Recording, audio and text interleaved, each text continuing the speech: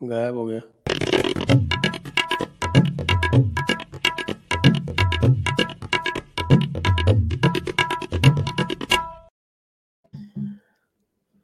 नमस्ते, आप सभी का स्वागत है। और आज इस समय हम बात करने जा रहे हैं फिर से गुजरात की, क्योंकि गुजरात इस समय बिल्कुल हॉट है। और अभी अभी गुजरात से होकर आए हैं हर्षवर्धन त्रिपाठी जी, आपके सुपरिचित। नमस्कार हर्षवर्धन जी। जी नमस्ते। आपने अभी गुजरात की पूरी यात्रा की है, मैंने देखा था कि आप बहुत समय तक आपने गुजरात में पूरा जाकर देखा था। तो ये बताएं कि गुजरात में लड़ाई जो है वो वैसे तो माना जाता है कि बीजेपी और कांग्रेस में है, लेकिन माहौल सारा का सारा बीजेपी वर्सेस आम आदमी पार्टी है। ये क्या गुत्थी है? देखिए संजय जी, इसको ऐसे समझिए कि यमुना में गंदगी तो बहुत है, लेकिन वो गंदगी जो है वो छठ के समय दिख जाती है। क्योंकि छठ के समय लोग जाते हैं और वहाँ उनको स्नान करना होता है, अर्घ्य देना होता है, पूजा करनी होती है। तो वो जो उस वक्त की झाग दिखती है, तो वही लगता है कि यही यमुना की गंदगी है। लेकिन दरअसल वो तो गंदगी नहीं है, गंदगी तो और कोई है, और उसमें जो झाग दिखती है वो हमको लगता है कि ये गंदगी है। तो ऐसे ही जो चुनाव का माहौल है, तो वहां चुनाव का माहौल तो कांग्रेस पार्टी ही है भारतीय जनता पार्टी के सामने। लेकिन अगर झाग कहेंगे कि गंदगी ऊपर आ गई या माहौल बन गया है, तो वो आम आदमी पार्टी है। और इस कला में वो बड़े माहिर हैं। मतलब ये कोई पहली बार नहीं है कि कुछ भी ना हो लेकिन माहौल बहुत बढ़िया बना देना, हवा बहुत जबरदस्त बना लेना, इसके वो उस्ताद हैं। और चूंकि राजनीति पूरी उनकी इसी तरह से रही है, और गुजरात में लोग ये भूल जाते हैं कि ये प्रयास तो वो 2014 से कर रहे हैं। आप 2014 की हेडलाइन उठा के देखिए, 2016 की देखिए, 17 चुनाव के ठीक पहले की देखिए, 2019 के लोकसभा की देखिए। हर वक्त इसी तरह से मीडिया में लगता है कि इस बार तो अरविंद जी कमाल कर देने वाले हैं। लेकिन हमारे यहाँ अवधि में एक कहावत है, और मैं टीवी चैनलों पर भी कहता हूं कि मूस मोटाई तो लोढ़ा हुई, यानी चूहा मोटा होगा तो कितना मोटा हो जाएगा। तो अब वही आम आदमी पार्टी का माहौल है। मुझे जो वहां दिखा जमीन पर वो बहुत स्पष्ट है कि लड़ाई तो भारतीय जनता पार्टी और कांग्रेस के बीच में है। लेकिन चूंकि कांग्रेस सो रही है, कांग्रेस के नेता, कांग्रेस के जो स्टेट से लेकर सेंट्रल लीडरशिप तक है, उनको ये समझ में नहीं आ रहा है कि हम कैसे मोदी से लड़ें। वो लड़ते लड़ते लड़ते लड़ते बेचारे थक गए। तो ये स्थिति है उनकी। और ये चूंकि नए खिलाड़ी हैं, अभी इनको कहते हैं ना कि शुरुआत है बहुत सी चीजों की, नई नई पार्टी है, तो वो उस माहौल को बनाकर रखते हैं। तो मेरा आज भी यही मानना है कि लड़ाई भारतीय जनता पार्टी और कांग्रेस के बीच में है गुजरात में, बिना किसी संदेह के। हमने एक ओपिनियन पोल किया था 15-20 दिन पहले, और हमारे चैनल पे अभिषेक तिवारी जी भी आए थे, उनका भी पोल है। और उसमें दोनों में ही आम आदमी पार्टी, बल्कि हमारे पोल में तो वो लगभग 6 सीटें लेती हुई दिख रही थी। और अभिषेक तिवारी जी के पोल में भी 10 से कम सीटें लेती हुई दिख रही थी। तो इतनी भी सीटें आएंगी क्या? देखिए संजय जी, मेरा तो ये मानना है निजी तौर पर कि आम आदमी पार्टी को वहां अगर सीटें मिल जाएंगी, तो इसको हम पूरी तरह से ये माने कि कांग्रेस सचमुच आत्मदाह पर आमादा है। क्योंकि वहां कोई वजह नहीं है कि आम आदमी पार्टी को कोई सीट मिले। आप टीवी की बहस में भी देखेंगे या कहीं भी आम आदमी पार्टी के लोगों को बोलते हुए देखेंगे, तो वो ये कहते हैं कि हमारा माहौल है, हम सरकार बना रहे हैं। लेकिन अगर कोई उनसे ठहर कर पूछ ले कि अच्छा भाई, आप ऐसी 3 सीटें, 5 सीटें, 10 सीटें, वो सीटें बता दीजिए, वो प्रत्याशी बता दीजिए जहां आपका प्रत्याशी भारतीय जनता पार्टी के सामने लड़ रहा हो, कांग्रेस के सामने नहीं। क्योंकि कांग्रेस से तो कई जगह लड़ते दिख रहे हैं, लेकिन भारतीय जनता पार्टी के प्रत्याशी के सामने लड़ रहा हो, ऐसी कुछ सीटें आप गिनाइए। मैं आपको दावे के साथ कह सकता हूं कि आम आदमी पार्टी का बड़ा से बड़ा नेता, और अरविंद केजरीवाल आजकल एक नए किस्म का ड्रामा करते हैं। वो टीवी की जब वो कॉन्क्लेव वगैरह होती है, तो उसमें इंटरव्यू के बीच में वो कागज पेन मांग लेते हैं और कहते हैं मैं लिख के दे रहा हूं। अब ये लिख के देने वाले में से कोई उनको टोक के एंकर नहीं पूछ रहा है कि भैया आप लिख के तो देख रहे हो, आप बता तो दो कि अच्छा 10 सीटें बता दो आप। चलो ठीक है, आप कितनी सीटें पाएंगे वो सब छोड़ देते हैं, 10 सीटें बता दो। जितने भी सर्वे आ रहे हैं उसमें जो बहुत ज्यादा मत प्रतिशत के लिहाज से होता हुआ मैं देख रहा हूं वो 15% के ऊपर गया है, 17-18% तक उनको गया है। कुछ सर्वे ने 20% के आसपास बता दिया है। अगर ये स्थिति बनने वाली है तो इसका मतलब तो ये हुआ कि कांग्रेस पार्टी इस बार वहीं नर्मदा में विसर्जित हो जाएगी गुजरात में, अगर ऐसा हो गया तो। लेकिन मुझे लगता नहीं कि ऐसा होने वाला है। तो ये अगर स्थिति होगी तब तो हम सीटों के आंकड़े की अभी बात नहीं कर सकते।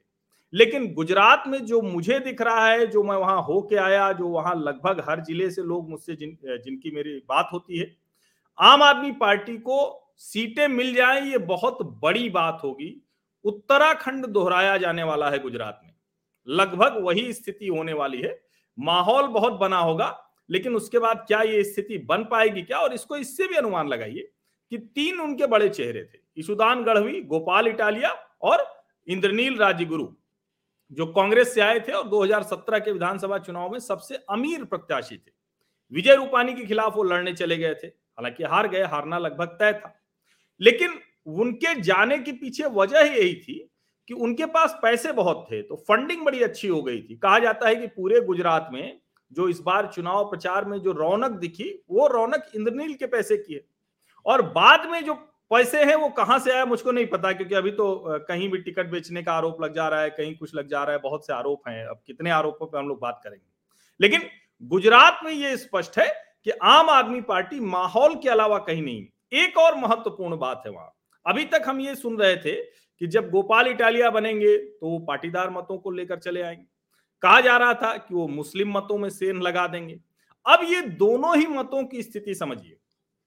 असदुद्दीन ओवैसी खड़े होकर चिल्ला रहे हैं कि भाई हिंदू नेताओं को बड़ा मुसलमानों ने अपना मान लिया, लेकिन देखिए कहीं भी उनको लाभ नहीं मिला। एक मुसलमान को, मुसलमान पार्टी की बात करने वाले को अब नेता मान लो। एक कांग्रेस पार्टी है जो बरसों से उस वोट बैंक को कह रही कि हम तुम्हारे साथ खड़े हैं, और वो उनको दिखाती भी है कि तुम्हारे साथ खड़े हैं। लेकिन बिल्किस बानो के मामले में भारतीय जनता पार्टी पर तो आरोप लगता है कि उसको हिंदू मत चाहिए, इसलिए उनकी बात वो नहीं करती। लेकिन न केजरीवाल की पार्टी कर रही है। केजरीवाल की पार्टी से सवाल होते हैं तो वो कहने लगते हैं कि बिजली की बात करो, सड़क की बात करो, पानी की बात करो, यानी उसकी बात, बिल्किस बानो की बात वो नहीं करते। और कांग्रेस पार्टी भी उसकी बात नहीं कर रही। इसका बड़ा सीधा सा मतलब हुआ कि उनके पास कोई ऐसा मतदाता समूह नहीं है, कोई ऐसा वोट बैंक नहीं है जिसके आधार पर वो बड़े होते हुए दिखें। अब इसके अलावा कहां से वोट आएंगे, कौन सा वो बेस वोट होगा जो इनके आधे प्रतिशत से भी कम मत को 15% बना देगा? ये चमत्कार होगा अगर होगा तो, क्योंकि इतनी आसानी से चमत्कार भी नहीं होता है। भारतीय राजनीति में कहीं होता हुआ नहीं दिखा है। यहां तक कि जो दिल्ली की राजनीति थी, जो सबसे बड़ा चमत्कार था असम के बाद, असम गण परिषद के बाद, तो वहां भी कांग्रेस के सहयोग से उनको सरकार बनानी पड़ी थी।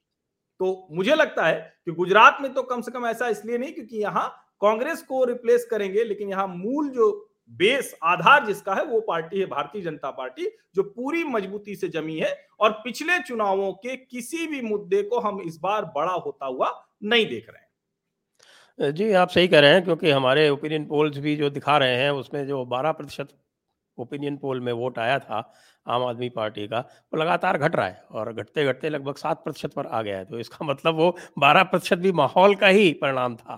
तो माहौल के कारण ही लोगों ने कुछ बोल दिया होगा।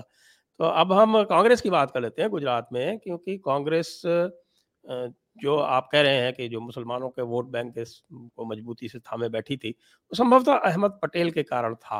अब अहमद पटेल चले गए हैं और इस बार ऐसा दिख रहा है कि जो मुद्दे थे पिछली बार कि ठाकुर भी खड़े हुए थे सामने, आदिवासी भी खड़े हुए थे सामने, आपके पटेल भी खड़े हुए थे सामने, और उसके उपरांत भी भारतीय जनता पार्टी चुनाव निकाल के ले आई। तो इस बार तो क्या कांग्रेस पूरी तरह से हाथ पैर छोड़ के नहीं बैठी हुई है? राहुल गांधी कल जाकर पहुंचे हैं गुजरात में, ये अपने आप में क्या कहता है? देखिए संजय जी, मैं तो इसको इसी तरह से देखता हूं कि एक, कहते हैं ना वो 100 मीटर रेस, या कहें कि दौड़ में जब कोई शामिल होता है तो खिलाड़ी मेहनत बहुत करता है। और अगर उसे मेडल मिलना है, उसे लगता है कि हम टॉप 3 में रहेंगे, हम पोडियम पर खड़े हो पाएंगे, हमारे गले में भी कुछ आएगा। लेकिन राजनीति में पोडियम पे खड़े होने जैसा नहीं है। यहां 3 लोगों के लिए कोई जगह नहीं। यहां एक जीतता है और दूसरे नंबर वाला जिस दिन चुनाव खत्म, उसके बाद से वो किस्से कहानियों में बदल जाता है। अब 5 साल चाहिए होता है उसे मेहनत के लिए, 5 साल बाद उसको फिर से वो मौका मिलने वाला है। अब राहुल गांधी ने 2017 के चुनाव में अपनी पूरी ताकत लगा दी थी। उनको 2 अनुमान था।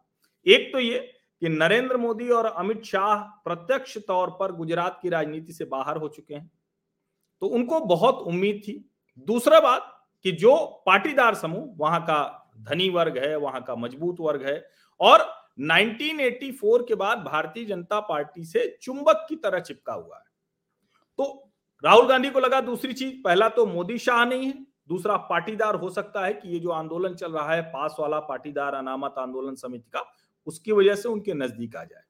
तीसरी एक बड़ी चीज उनको लगती थी कि चूंकि भारतीय जनता पार्टी लंबे समय से सत्ता में रही, उस सत्ता में रहने की वजह से नरेंद्र मोदी के आकांक्षाओं को बहुत बड़ा कर देने की वजह से और उसके बाद के जो नेता हैं उनको उसके संभाल पाने न पाने की वजह से जनता विकल्प खोजेगी।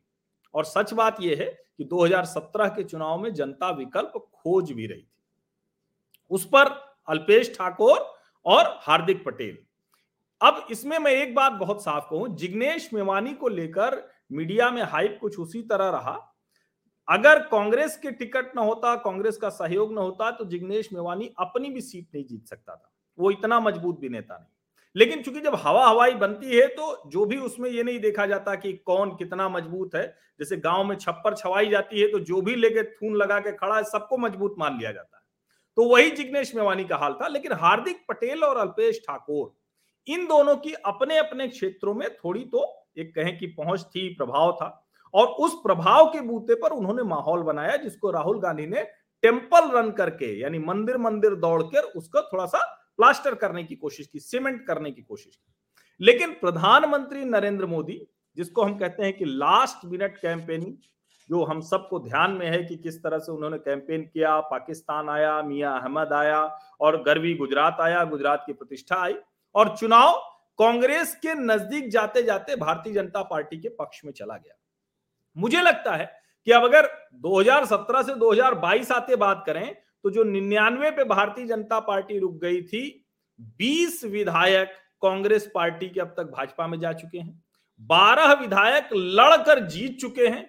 विधानसभा में भारतीय जनता पार्टी की संख्या 111 हो चुकी है, जो उसकी औसत संख्या है। यानी अगर हम उसका रिकॉर्ड देखें जब से वो सत्ता में है तो 115 से लेके 127 के बीच में वो रही। ये एक चुनाव था जिसमें वो 99 चली गई। तो मुझे लगता है कि वो अपने वर्ष से ऊपर आ चुकी है, उबर चुकी है और 2022 के विधानसभा चुनाव में भारतीय जनता पार्टी, मेरा ये मानना है कि अगर हम सारे सर्वेज को ठीक माने तो सबसे बेहतर करने वाली है, नया रिकॉर्ड बना सकती है और कांग्रेस और आम आदमी पार्टी, इन दोनों का जो अपने अपने वोट मतदाता समूहों की लड़ाई, उसकी हिस्सेदारी खींचने की कोशिश है, उसमें भारतीय जनता पार्टी का पलड़ा बहुत भारी होता हुआ मुझे दिख रहा है। और कांग्रेस क्योंकि सो सी गई है, सुषुप्तावस्था में है, तो उसका असर है। जहां तक मुसलमानों का मसला है, मैं ये मानता हूं कि आज भी सबसे बड़ा भरोसा मुसलमानों का गुजरात में भी वो कांग्रेस पार्टी के ही साथ है, चाहे अहमद पटेल थे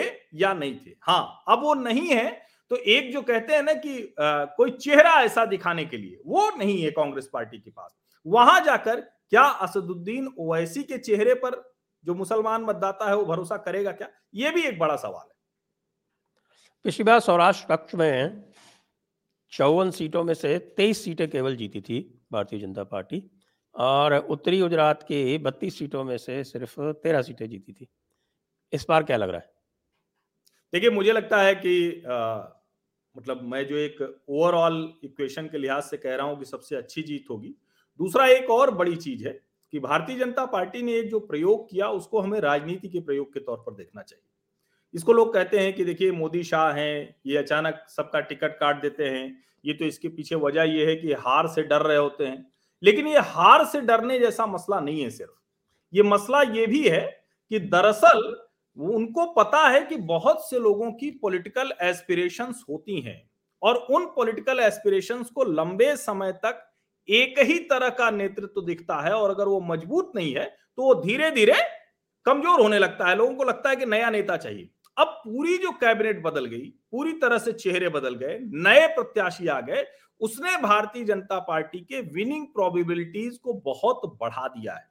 इस वजह से मुझे लगता है कि इस बार सौराष्ट्र में हो या गुजरात के उन हिस्सों में, और एक बात मैं कहूं, आपने कहा कि आदिवासी वहां विरोध है, लंबे समय से विरोध है। उसके पीछे बड़ी एक स्पष्ट सी वजह है। अभी कांधे पर रखा हुआ वो चित्र आया था जब वो अभी राहुल गांधी और मेधा पाटकर थे, ये बताया गया कि उनको देखो ये तुम्हारी जमीन ले ले रहे हैं, तुमको बर्बाद कर दे रहे हैं। कमाल की बात ये कि आज सबसे ज्यादा लाभ उन्हीं को हो रहा है। और आप गुजरात के किसी भी हिस्से में जाए, जैसे मैं दो जगहों की बात करता हूं, अब भुज की चर्चा खूब होती है क्योंकि वहां भूकंप आया, वहां नए सिरे से रिकंस्ट्रक्शन हुआ। लेकिन जब रणोत्सव की चर्चा होती है तो हम कहते हैं कि अरे वो तो एक पिकनिक स्पॉट बना है। लेकिन कमाल की बात यह है कि भुज से ये करीब जो 80-90 किलोमीटर की दूरी है, इस रास्ते में आपको कुछ नहीं दिखता है, कोई आय का साधन नहीं है, कोई रोजगार का साधन नहीं। नरेंद्र मोदी ने एक इवेंट क्रिएट करके वहां भी लोगों को रोजगार का साधन दिया, और 4 महीने के रोजगार से साल भर की कमाई वहां की होती है। अब ये सबको पता है, सर्वविदित तथ्य है, लेकिन फिर से मैं बताता हूं कि जो धोर्डो गांव है, वो धोर्डो गांव पूरी तरह से मुस्लिम बहुल है, उनको भी उसका लाभ मिलता है, खूब जमकर मिलता है। ऐसे अगर हम केवड़िया की बात करें तो ये पूरा का पूरा इलाका ये जनजातीय लोगों का है, आदिवासियों का सबसे पिछड़ा इलाका है। और वहां पर जब से स्टैच्यू ऑफ यूनिटी बनी, और स्टैच्यू ऑफ यूनिटी तो बहुत बाद में बनी, प्रधानमंत्री नरेंद्र मोदी ने वहां 2005 से काम करना शुरू किया था, इंटीग्रेटेड पार्क से लेकर दूसरी बहुत सी चीजें, अब जाकर वो अपने पूरे आकार में आई है, पूरे स्वरूप में आई है। मुझे लगता है कि ये एक मॉडल है कि आप कैसे विकास के साथ वोट को जोड़ देते हैं, वो नरेंद्र मोदी ने गुजरात में करके दिखाया है। इसलिए मुझे लग रहा है कि सबसे बेहतर प्रदर्शन भारतीय जनता पार्टी इस बार करने वाली है। जी, बिल्कुल ऐसी संभावना है। लेकिन जो आपने अभी राहुल गांधी के एक रेफरेंस दिया कि वो मेधा पाटकर के कंधे पर हाथ रख के और उसके बाद गुजरात चुनाव में आते हैं, क्या इतने वर्ष के बाद भी कुछ भी नहीं सीखे? आह, देखिए संजय जी, सीखा वहां जाता है जहां आपको लगे कि हम गलत कर रहे हैं। उनको ये लगता है कि ये तो हमारे स्वाभाविक साझेदार सहयोगी हैं, इसलिए सीखने जैसा कुछ नहीं। उनको तो लगता है कि हम इन्हीं से सीखेंगे। वरना योगेंद्र यादव, जो लग रहा था कि इस सरकार के विरोधी हो गए, वो योगेंद्र यादव जो एक समय में सलाहकार थे, वो योगेंद्र यादव जो कह रहे थे कि हम पिच बना रहे हैं, पिच तैयार हो गई, अखिलेश यादव खेल लेंगे, ऐसे ही जो लोग हैं वो आज की तारीख में, या आज की तारीख में क्यों कहें, सोनिया गांधी के समय से ऐसे ही लोग कांग्रेस को चला रहे हैं। कांग्रेस की दुर्गति दुर्दशा की एक वजह यह भी है, वो उसको अभी भी समझ नहीं पा रहे हैं, या समझकर भी उनको लगता है कि शायद कोई तो समय आएगा जब लोग कहें कि भारतीय जनता पार्टी ने बहुत शासन कर लिया, अब चलिए कांग्रेस को अवसर देते हैं। वो इसी उम्मीद में बैठे हुए हैं कि बिल्ली के भाग से कभी न कभी छींका सत्ता का फूटेगा ही फूटेगा। जी, तो इसका अर्थ ये हुआ कि जो आकलन है कि संभवतः भारतीय जनता पार्टी जो है अपना रिकॉर्ड तो 127 का जो 2002 में था उसको तो तोड़ ही देगी। क्या माधव सिंह सोलंकी का रिकॉर्ड भी 149 का तोड़ देगी? तोड़ सकती है। मुझे लगता है कि अगर आम आदमी पार्टी का जो सर्वेज है, जो दिखा रहे हैं, उनमें ये माहौल मत प्रतिशत में बदलता हुआ दिखा, और हालांकि मैं नहीं मानता कि सीटों में बहुत बदलेगा, लेकिन अगर कुछ भी बदल गया तो निश्चित तौर पर भारतीय जनता पार्टी ये रिकॉर्ड तोड़ सकती है। आपका बहुत-बहुत धन्यवाद हर्षवर्धन जी। आप जी, हमारे बहुत साथ धन्यवाद। आए और आपने अपने विचार साझा किए क्योंकि आप वहाँ ग्राउंड पर थे, इसलिए आपके विचार बहुमूल्य हैं। बहुत-बहुत बहुत धन्यवाद। धन्यवाद। दर्शकों को भी बहुत-बहुत धन्यवाद। जय हिंद, वंदे मातरम।